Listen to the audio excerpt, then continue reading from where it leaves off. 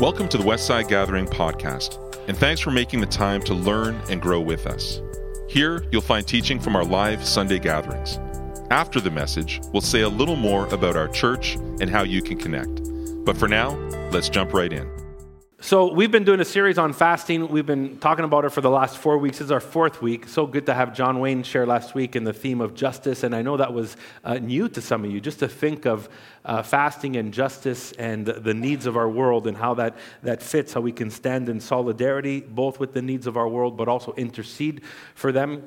And we started this series with a caution, right, from Jesus' words in Matthew 6 around, like, we're not meant to let the whole world know that we're fasting and we feel hungry or we're looking tired or all that kind of stuff. And if you missed that message, go back to it, or you can read the chapter we looked at in Matthew 6. But I'm going to kind of like go out on the limb and talk about my kind of first learnings about fasting and my experience. So I remember just hearing about fasting as a younger person, even in the church. And I heard about it like special occasions. This is taking place. We're doing like this special evening or this special focus, and we're going to be fasting. We're inviting the church to fast. I remember hearing about it in all-night prayer meetings. Like I remember being as a young person in all-night prayer meetings. This stuff still goes on. We've never hosted one. The floors are a little hard here for all-night prayer meetings, but we who knows, maybe we will one day. We have hosted a 48-hour prayer truck at the corner of Sources and St. John's in a U-Haul truck. That was amazing, by the way. And I just remembered that. So ask me about that, or ask a few others that were part of that. And then I remember fasting with what John mentioned last week, these 30-hour famines that worked alongside World Vision to grow our sensitivity to the needs of the world and to pray for those that are wrestling with food insecurity, and also to raise money. There was often a verse I would hear in regards to fasting. It was a verse that you don't see it in all the versions of the Bible because it's only in some manuscripts where Jesus is speaking to his disciples and there's a response that some demonic activity is taking place in people and they're wondering how to deal with this. And Jesus replies, this can only be addressed with prayer and fasting. It's not in all the versions, and so you don't see it because it's only in some manuscripts. But I would hear that verse quoted a lot until people realize, well, maybe we should just discern the context. And yet I heard these occasions, and something I rarely ever learned about was the practice of fasting, like regular practice of fasting. Doing my master's, I studied and did a paper on the monastic communities, the growth of monastic communities, the Cistercian monastic communities particularly. But over the centuries, the church has often started these monastic communities as a response to what was going on in the world and the culture and even the church. And often we'd get this sense that, fasting is only for monks. I'm clearly not a monk. But this idea of monkhood or monastic commitment to certain practices where people lived together and worked and prayed and also practiced fasting. And so I was kind of wondering about that. And I never really was drawn into this regular idea of fasting. About 10 or 12 years ago, I read this book called The Divine Conspiracy by Dallas Willard. And, if you're here at Westside for a while, you hear me quote him once in a while. And I think his books are really, really wonderful. And as much as he taught philosophy, I think at Berkeley or the University of California, genius of an individual, he is just like incredible writer in terms of what it means to follow Jesus and be an apprentice of Jesus and live in the way of Jesus. And I was reading this book back then, and there was a part where he shared a story about a pastor who was wrestling with, how he was seeing God work in his community. And this pastor ended up making this decision that he would fast every time that he would speak. Before he would lead up to speaking, he chose to fast. And it was just a description, it was just an illustration, it was just a story. But I remember just feeling in my heart in that moment when I read that story in the pages of this book, like just this question: how much do you want God to work through you when you speak? Or how much do you want God to be the source of what happens in this church? I had fasted for blood tests, like many of us do. I had fasted for youth events. If I was desperate for something, I thought, let me couple fasting with that, but never drawn regularly to depend on God in this way. And when I read those words, I remember it was like the word just lifted off the page and it spoke to me and kind of changed me. And in being drawn to and then making a decision in what it means to fast on a regular basis. And I'm not going to tell you how I do it or when I do it, because then, that would kind of defeat part of the purpose. But it has been something that's been a good challenge for me over the years. And as we wrap up this series on fasting, I want to tie it to the practice of prayer. And I want to start this way, because prayer, like fasting, I think, is periodic and regular, right? Sometimes there's something going on and we pray. And periodic praying is something like that. So when we pray periodically, something takes place, we're going to pray. This morning we prayed for Mike and Sue. Something's going on in their lives. We pause, we pray.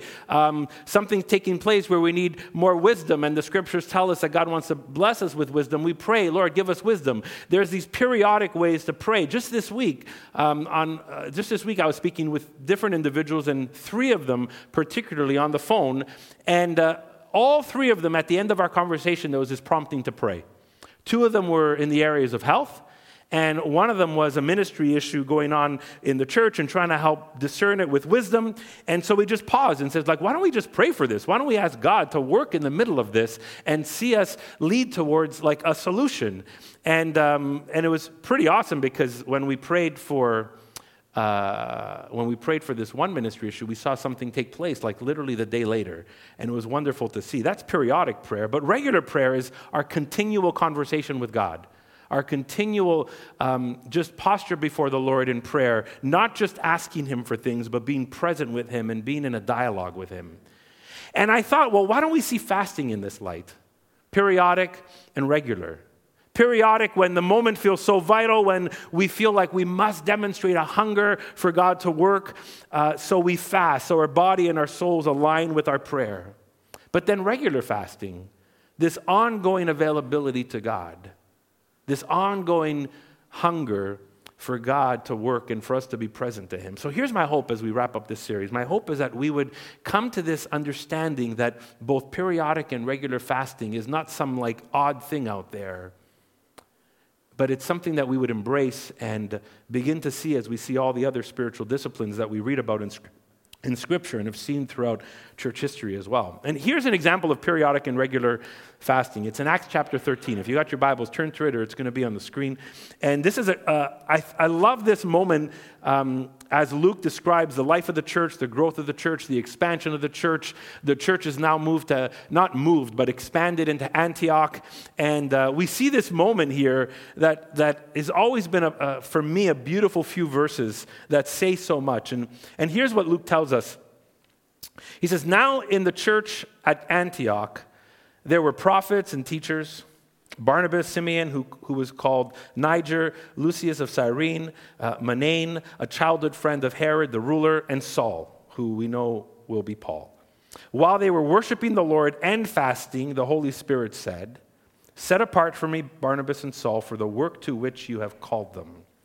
And then after fasting and praying, they laid their hands on them and sent them off. That's all we're going to read for now. You can continue reading the rest of the story. It's a great chapter in the book of Acts.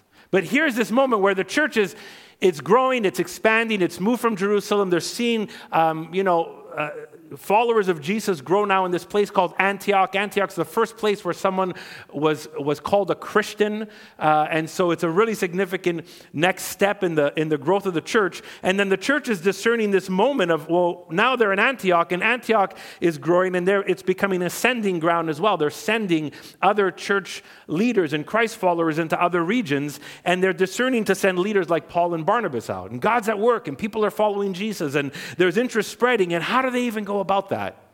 So they pray and they fast. And I think it's amazing here that the way Luke describes fasting here is pretty normal.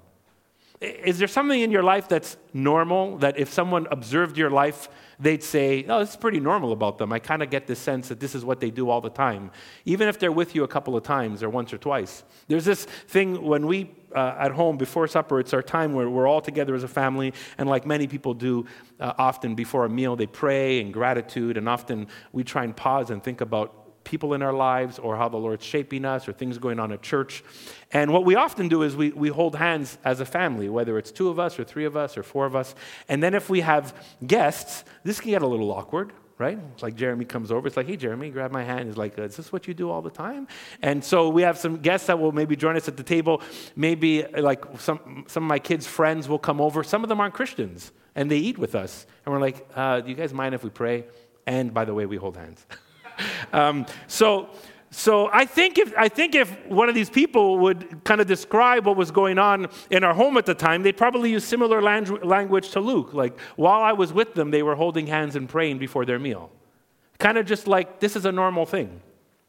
And it makes me think, like, what's normal in your life? What's ordinary, predictable? What's an assumed practice? And I think we see that here. There's three things we notice here. One, it strikes me as it's almost an assumption that the church is fasting. While they were fasting, not they stopped and paused and made this decision and told everybody we're going to fast. It's like while they were fasting is the language that Luke uses. It's like there's this element of this being a periodic moment of discernment, that they would just say, hey, this is a season or a moment to fast, or maybe this is a regular thing. This description that fasting was something regular that happened. It was an ordinary practice for them. Whether we see it as regular or periodic, it wasn't odd. It wasn't out of place.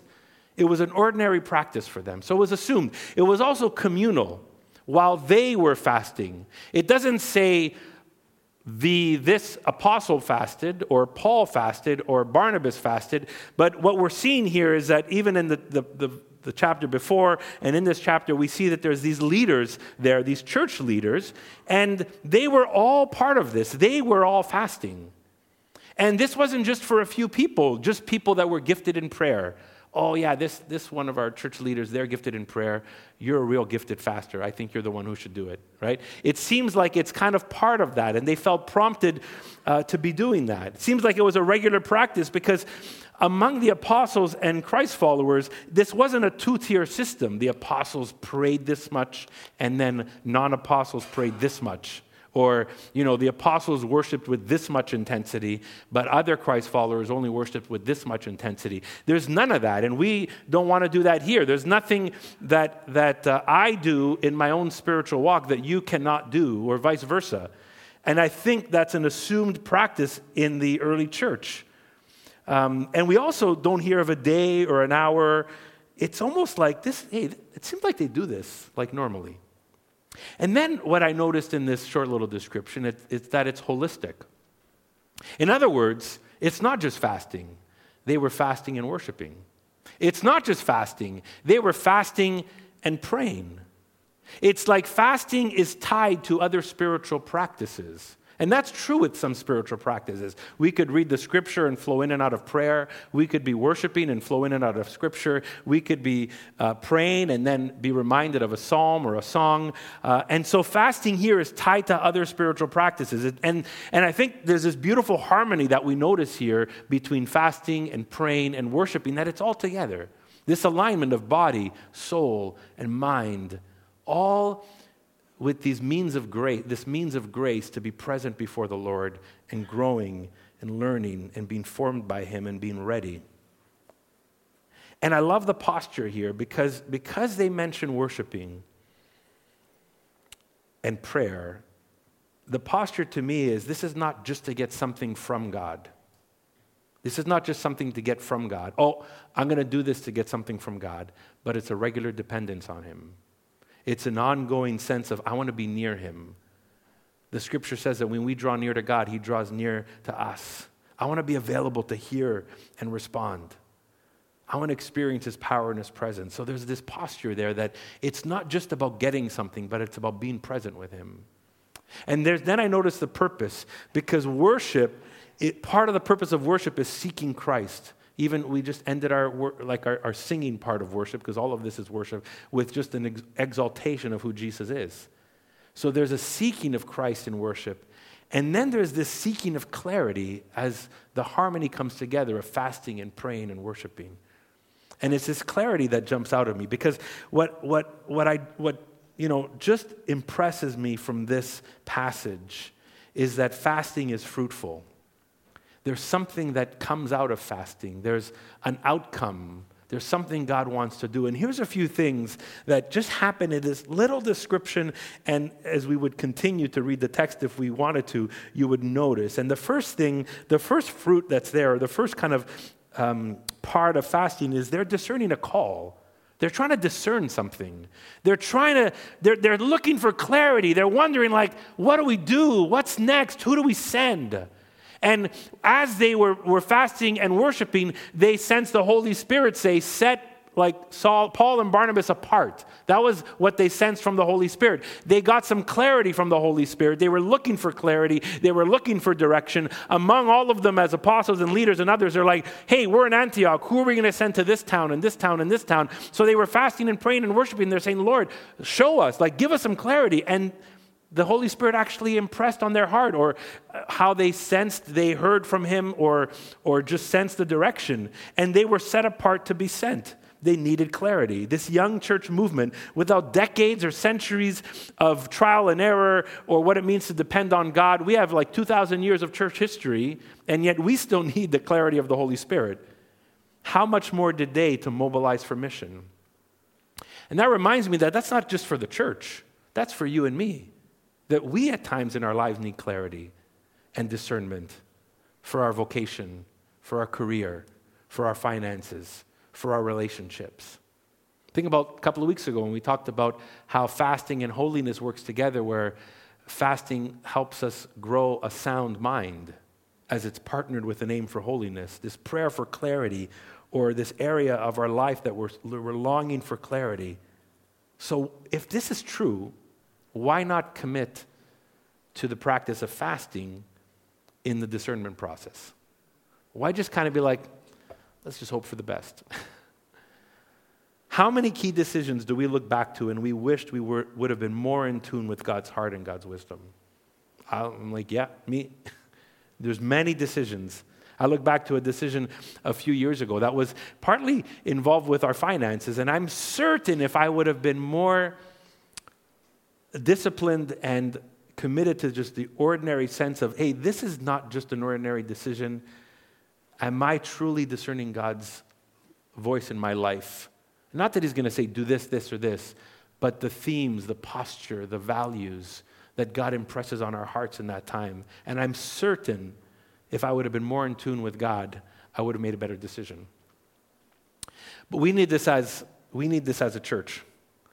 And as we serve God's mission in our world, especially in a secular world, especially in a post-Christian world, especially where we need sometimes to like have the nuance of truth and grace and what to say and questions to ask and how do we respond to people and how do we approach people, now more than ever we need the discernment of the Spirit. We need clarity. And fasting seemed to have brought this church in Acts 13 clarity. It also led to conviction because Paul and Barnabas were sent out. And if you know anything about Paul and Barnabas, they both moved into where God was leading them with passion and a sense of purpose and a sense of conviction. And this call that they had to go to these other towns was birthed in fasting, worship, and prayer. There's just the next chapter over, Acts 14:23. It tells us that in one town, as they saw the gospel spread, it says Paul and Barnabas appointed elders for them in the church, and with prayer and fasting, they committed these elders to the Lord, in whom they put their trust. So here's Paul and Barnabas now. They've now reached another town, and this happens a few times in Acts 14. And in this specific town, they choose some elders there to help bring guidance to the church. And how do they commission them? With prayer and fasting. There's this sense of purpose and conviction that comes in this commissioning to these elders. You know, within 100 years of the church growing past Jerusalem, Judea, Samaria, we see people often getting baptized so quickly in Acts, and we think, oh, let's do it that way. But if you look through all of church history, the process, the timeline to baptism is often changed. And one of the things that changed for the early church in the first and second and third century is that the church was now in regions that were so far from anything Jewish-oriented. So the step from somebody being Jewish to being a Christian, at least theologically, if someone caught the prophets and the prophecies and everything, it would be like, oh, Jesus is the Messiah. I believe this. I'm going to step into this. But as the church spread beyond that, they were reaching all kinds of regions that had no clue of the story. And also the behavior and the lifestyles that wasn't influenced by Judaism was far and further apart. And so they had helped people on their lead up to baptism with how they taught them and encouraged them and taught them how to pray and even fasting leading up to baptism. That people would have a short season of fasting leading up to baptism as they're reorienting their lives under the lordship of Jesus. So they're fully surrendered to following Jesus. It's incredible to see when you read some of the early church documents on how this was part of the practice. But the next, I think, thing we learn from this is not just a clarity, not just a conviction, but we see that this is circumstantial. Like Paul and Barnabas, it is a moment where they're saying, okay, we got to make a decision. It was a circumstance.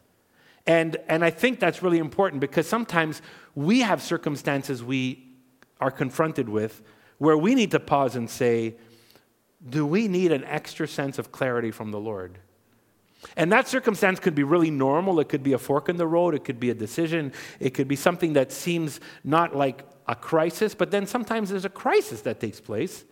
And in those moments of crisis, do we pause and say, I'm so hungry for God to work in this crisis?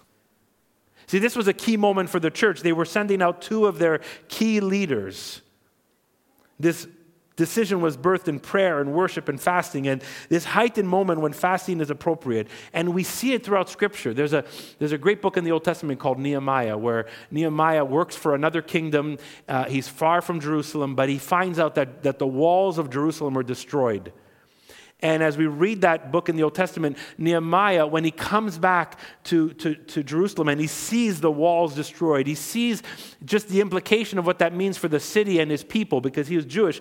He had, in Nehemiah 1 verse 4, it talks about how he grieved and mourned and fasted because of this crisis.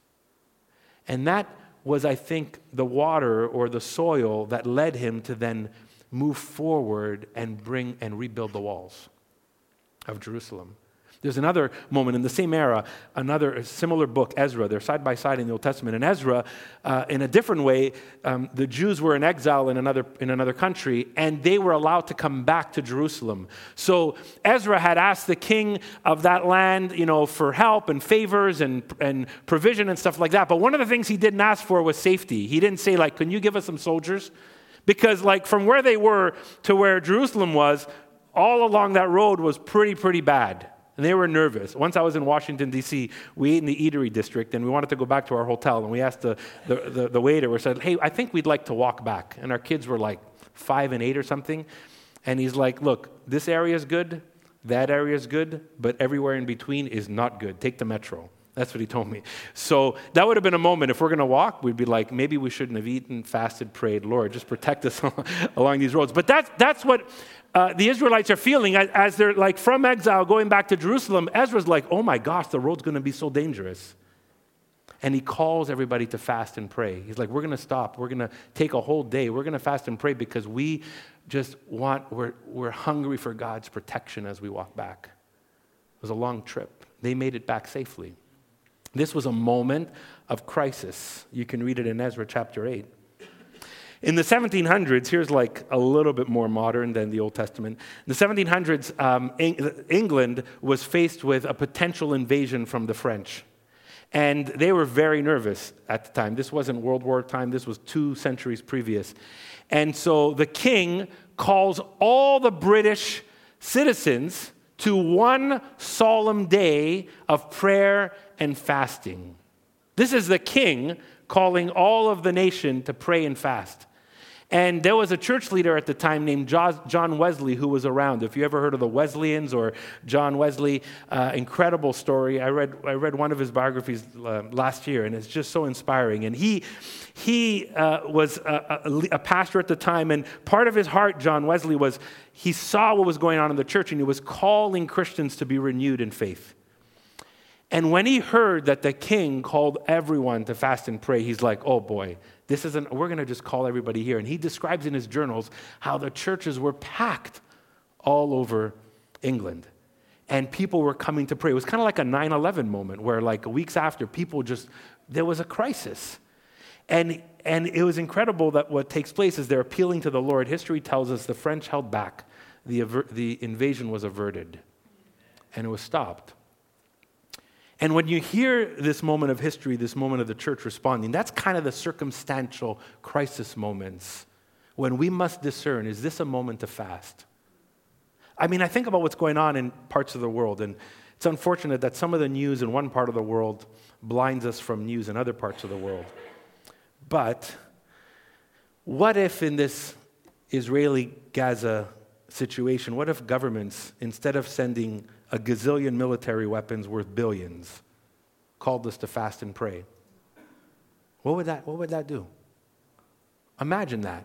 Imagine that our first reaction is not, let's up the weapons, let's spend the money, let's send the missiles, let's do this. What if I was like, hey, let's pause? Now, of course, that only comes from the heart of the leader or the heart of the leaders, and that's not the case in our world. The world doesn't work that way. The world works through fear, not fasting. The world works through power, not prayer. The world works through weapons, not worship.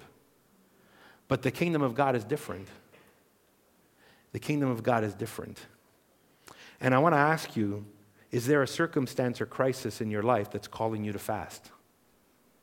Is there a circumstance or crisis in your life that's calling you to fast? That's calling you to set aside time and withdraw from food for a short time because you're so hungry and desperate for clarity and conviction and breakthrough that you would fast? I'm not sure what that might look like in your life. I'm not sure if that's the case for you right now. But have you even considered pausing to fast for a moment or a season? And here's the last thing I think I noticed from this text is that what's produced here, the fruit that's produced, is Christ-like character. It's character formation. Acts 13, when you think about it, here's a fasting community. They're regularly praying, worshiping, fasting, and they produced disciples like Paul and Barnabas. They produced leaders and elders and others that would go into various cities and continue to expand the gospel. Isn't that amazing when you think about that? The kind of formation that came out of a community that was committed to these practices. As they were fasting and praying and worshiping, they sensed the Holy Spirit say, set apart these two individuals to go here. And it makes me wonder, do we even do that anymore? Do we even pause and say, Lord, there's regions all around us. There's pockets of our neighborhoods. There's certain things going on in our city. And as if we would grow to become a community that just brought this together, a worshiping, praying, fasting community, and we literally said, Lord, we're open to the voice of your Spirit, what would stop God from saying, send this person here, start this ministry here, start meeting this need here with clarity and purpose? I bet that the community that merges practices of worship, prayer, and fasting is a community that's forming people in the way of Jesus, in the character of Jesus, for the mission of Jesus. Now, there's more things that we need to do to form each other in that way, but I think there's nothing less than that than we should do, right? That should be there. That should be foundational. And I'm convicted of that myself. Do we do that? My wife asked me a little while ago, do we ever ask anybody if they're even called to full-time ministry or to mission in a specific way or to something that even if whether they leave their job or not, they feel called? And I'm like, you know what? We don't do that as much anymore.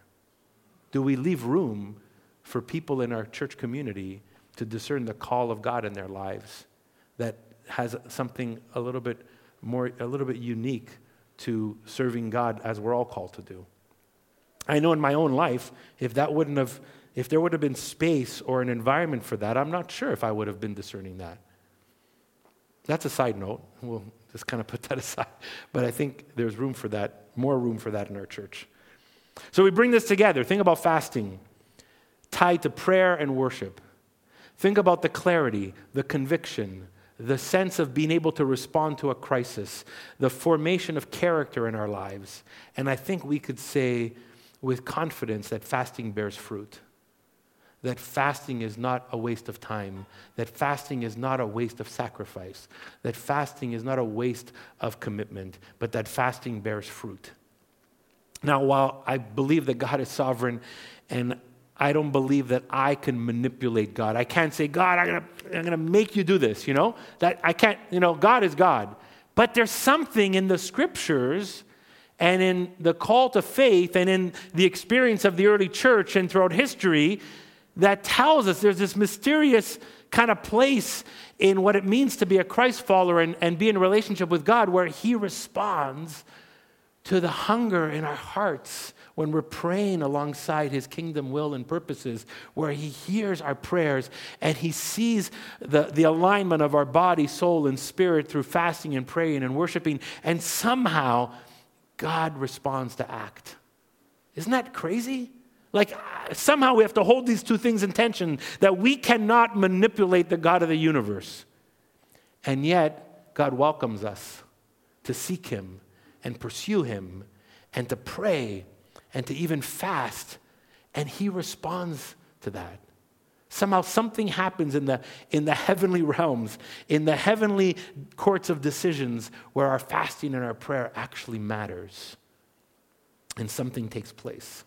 Richard Foster, in his book on fasting, says there can be a breakthrough or a revelation when we fast that can't happen any other way. So as we come to the close of this series, I just want to call us one more time in a fresh way to this practice of fasting. I think it's worth your attention. I think it's worth my attention.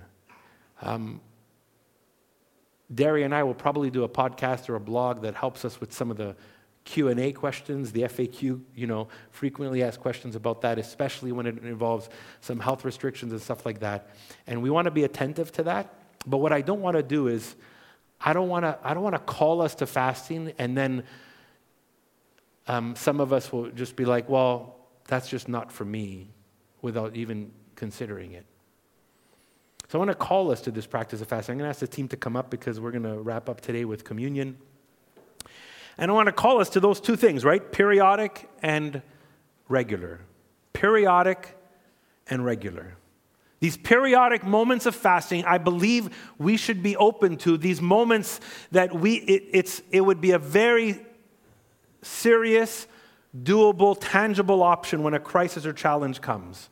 That when there's a fork in the road of your life, or when there's an issue going on with your work or with your career, or if there's such a struggle going on in your relationships or in your marriage, or if there's something going on with your kids, that we just don't kind of lift up our hands and say, it's all on me, it's all on me. We pray, whatever, but we don't say, oh my gosh, we have this spiritual practice of fasting that's available to us. If I was talking with someone about their marriage a few weeks back, I'm like, is what's going on in your marriage important enough for you to pause and fast? Is it important enough for you to pause and fast for a moment or for a season? Or when other challenges come, the question to me or to us is what's going on? Is it so important to you? Is the outcome so important to you? Is if a good would come from this outcome, would you even consider fasting for a day for it as you partner that with prayer and worship, or for a season? Periodic fasting should be an option for us as Christians. And regular fasting, of course, with all the ways that Jesus guides us to do it with the right motives, I think can be, and where possible, I would say should be, a regular part of our spiritual formation. If we want to align our body with our spirit and our mind to prayerful devotion, to the holiness we talked about a couple of weeks ago, to the kingdom value of justice in our world, like John shared last week, and to this sense of fruitfulness that comes when it's partnered with prayer and worship, I believe regular fasting can be one of those practices that makes a significant difference in your life as you follow Jesus. In clarity and conviction, in how you can respond to a crisis, and in God forming your character. And I don't say this at the very least, I think this is the most important thing, is that this kind of practice, especially partnered with the others, makes us even more available to God's presence, even more available to listening to Him, even more available to discerning His voice, even more available to responding to His voice. Because what's the point of God speaks if we don't respond? Thank you. That was a great message, God. Next? No, we want to be able to respond. And so we want to grow in that. Now, if you're here today and you're new or searching or just discovering Christ, this kind of like call could feel heavy. It's like, oh, wow, is this what it means to be a Christian? And I would say it's part of what it means to be a Christian, but I would also say, here's the beauty of it. Our Heavenly Father loves you so much. He's so also concerned with your life.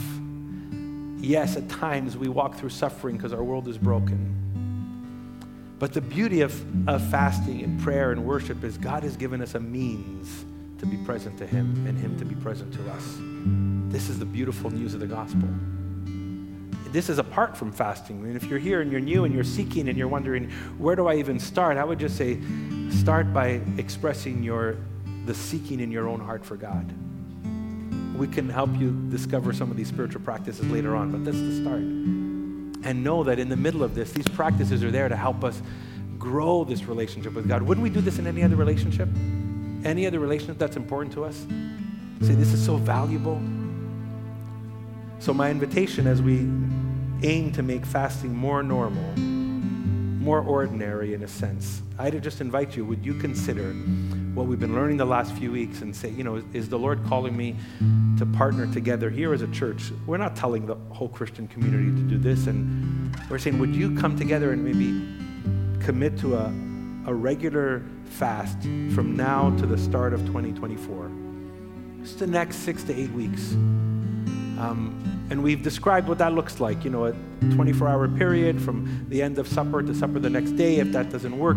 And it's very difficult for how your body functions and stuff, that maybe it's just a lunch or eating later or figuring stuff out. But we've gone through that, and you can go back and listen to that, and we'd love to help you with that. But I would want to ask you, where's your hunger for the Lord in this? And would it be tied to this practice that we would come together on? And just come before the Lord. Say, Lord, we want to know where you're leading us. We want to know where you're guiding us. We want to be more available to you, more present to you. And like we say with other practices, this needs a time and place. It's not just saying, I'm going to fast. Just like it's not going to say, I'm going to read the Bible, or I'm going to pray, or I'm going to be part of the church. It usually involves a time and place. So we encourage you to choose a time and a place to express this deep hunger for God that I believe is calling us to, from now until at least the start of 2024, which is not that far away. And then we can discern what a pause looks like, what a change looks like, how we check our motives like Jesus called us to. And I know some of you are going to naturally lean in. Oh man, I'm just geared for this. And some of you are going to say like, I'm totally not good at this. And then you're going to naturally not lean in. And I would say on both sides, be careful if you're just too eager to lean in, to make sure you're seeking the Lord and checking your motives and being fully present to the Lord. But if you're on this side, you're like, I'm naturally not leaning to this and it just doesn't jump out at me. I would say, hey, wait a second, pause. Why not? Why not be open to the Lord calling you into this? We're going to pray and then move into just a few minutes with communion.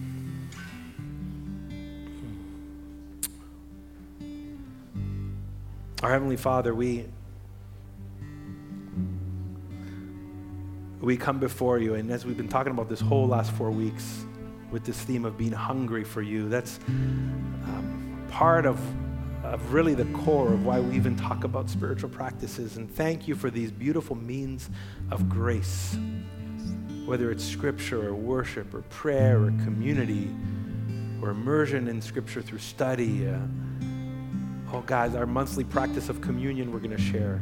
And also fasting, these means of grace to help us to be present to your presence, to help us grow in the way of Jesus, to help us discern your voice in our lives, to nurture this relationship that you have given us in Jesus Christ, to help us truly be attentive to the voice of your Spirit with the growing courage to respond. Oh God, we just surrender ourselves to you, and we just commit to tell you that we are hungry. Yes. We are hungry. And I pray, God, for where you would lead us as a church, where you would lead us as also individual Christ followers, God, that we would respond to this invitation in a way that is free of the unhealthy motives, in a way that is truly a desire to grow in devotion to you and nothing else. And yet we're grateful for the fruitfulness of this kind of practice. You're a God who is even concerned about the small things in our lives and the big things in our lives. And whether you specifically meet the need in the moment or demonstrate your incredible presence through it,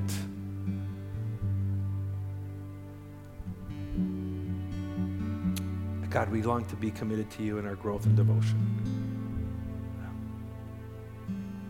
Yeah, and I just bear my heart fully to you, God, this morning. Grow my hunger for you, Lord. God, I long for myself personally, but also my family and my resources, and ultimately, God, our church community, God, what we call Westside and this local expression of your church. God, we want to be surrendered fully to you. Use us, speak to us, challenge us, grow us, shape us, stretch us, convict us, God, and give us the ears to hear so we can respond. In Jesus' name, Jesus. Amen. Thanks for listening. We hope this message helps guide you on your spiritual journey of discovering the life and message of Jesus. We update this podcast weekly, so why not hit subscribe and journey with us? Who are we? Westside Gathering is a local church in the West Island of Montreal. We're a simple community of faith where we want you to feel welcome, even if you're not into church or religion. We meet every Sunday, but you can also find smaller groups, environments, and resources for all ages between Sundays. Find out more at westsidegathering.com. You can also find us on Facebook, Instagram, and Vimeo. We'd love to hear from you. Ask a question, ask for help, or let us know how we can pray for you. If you'd like to contribute financially, just go to westsidegathering.com/giving. Until next time, peace.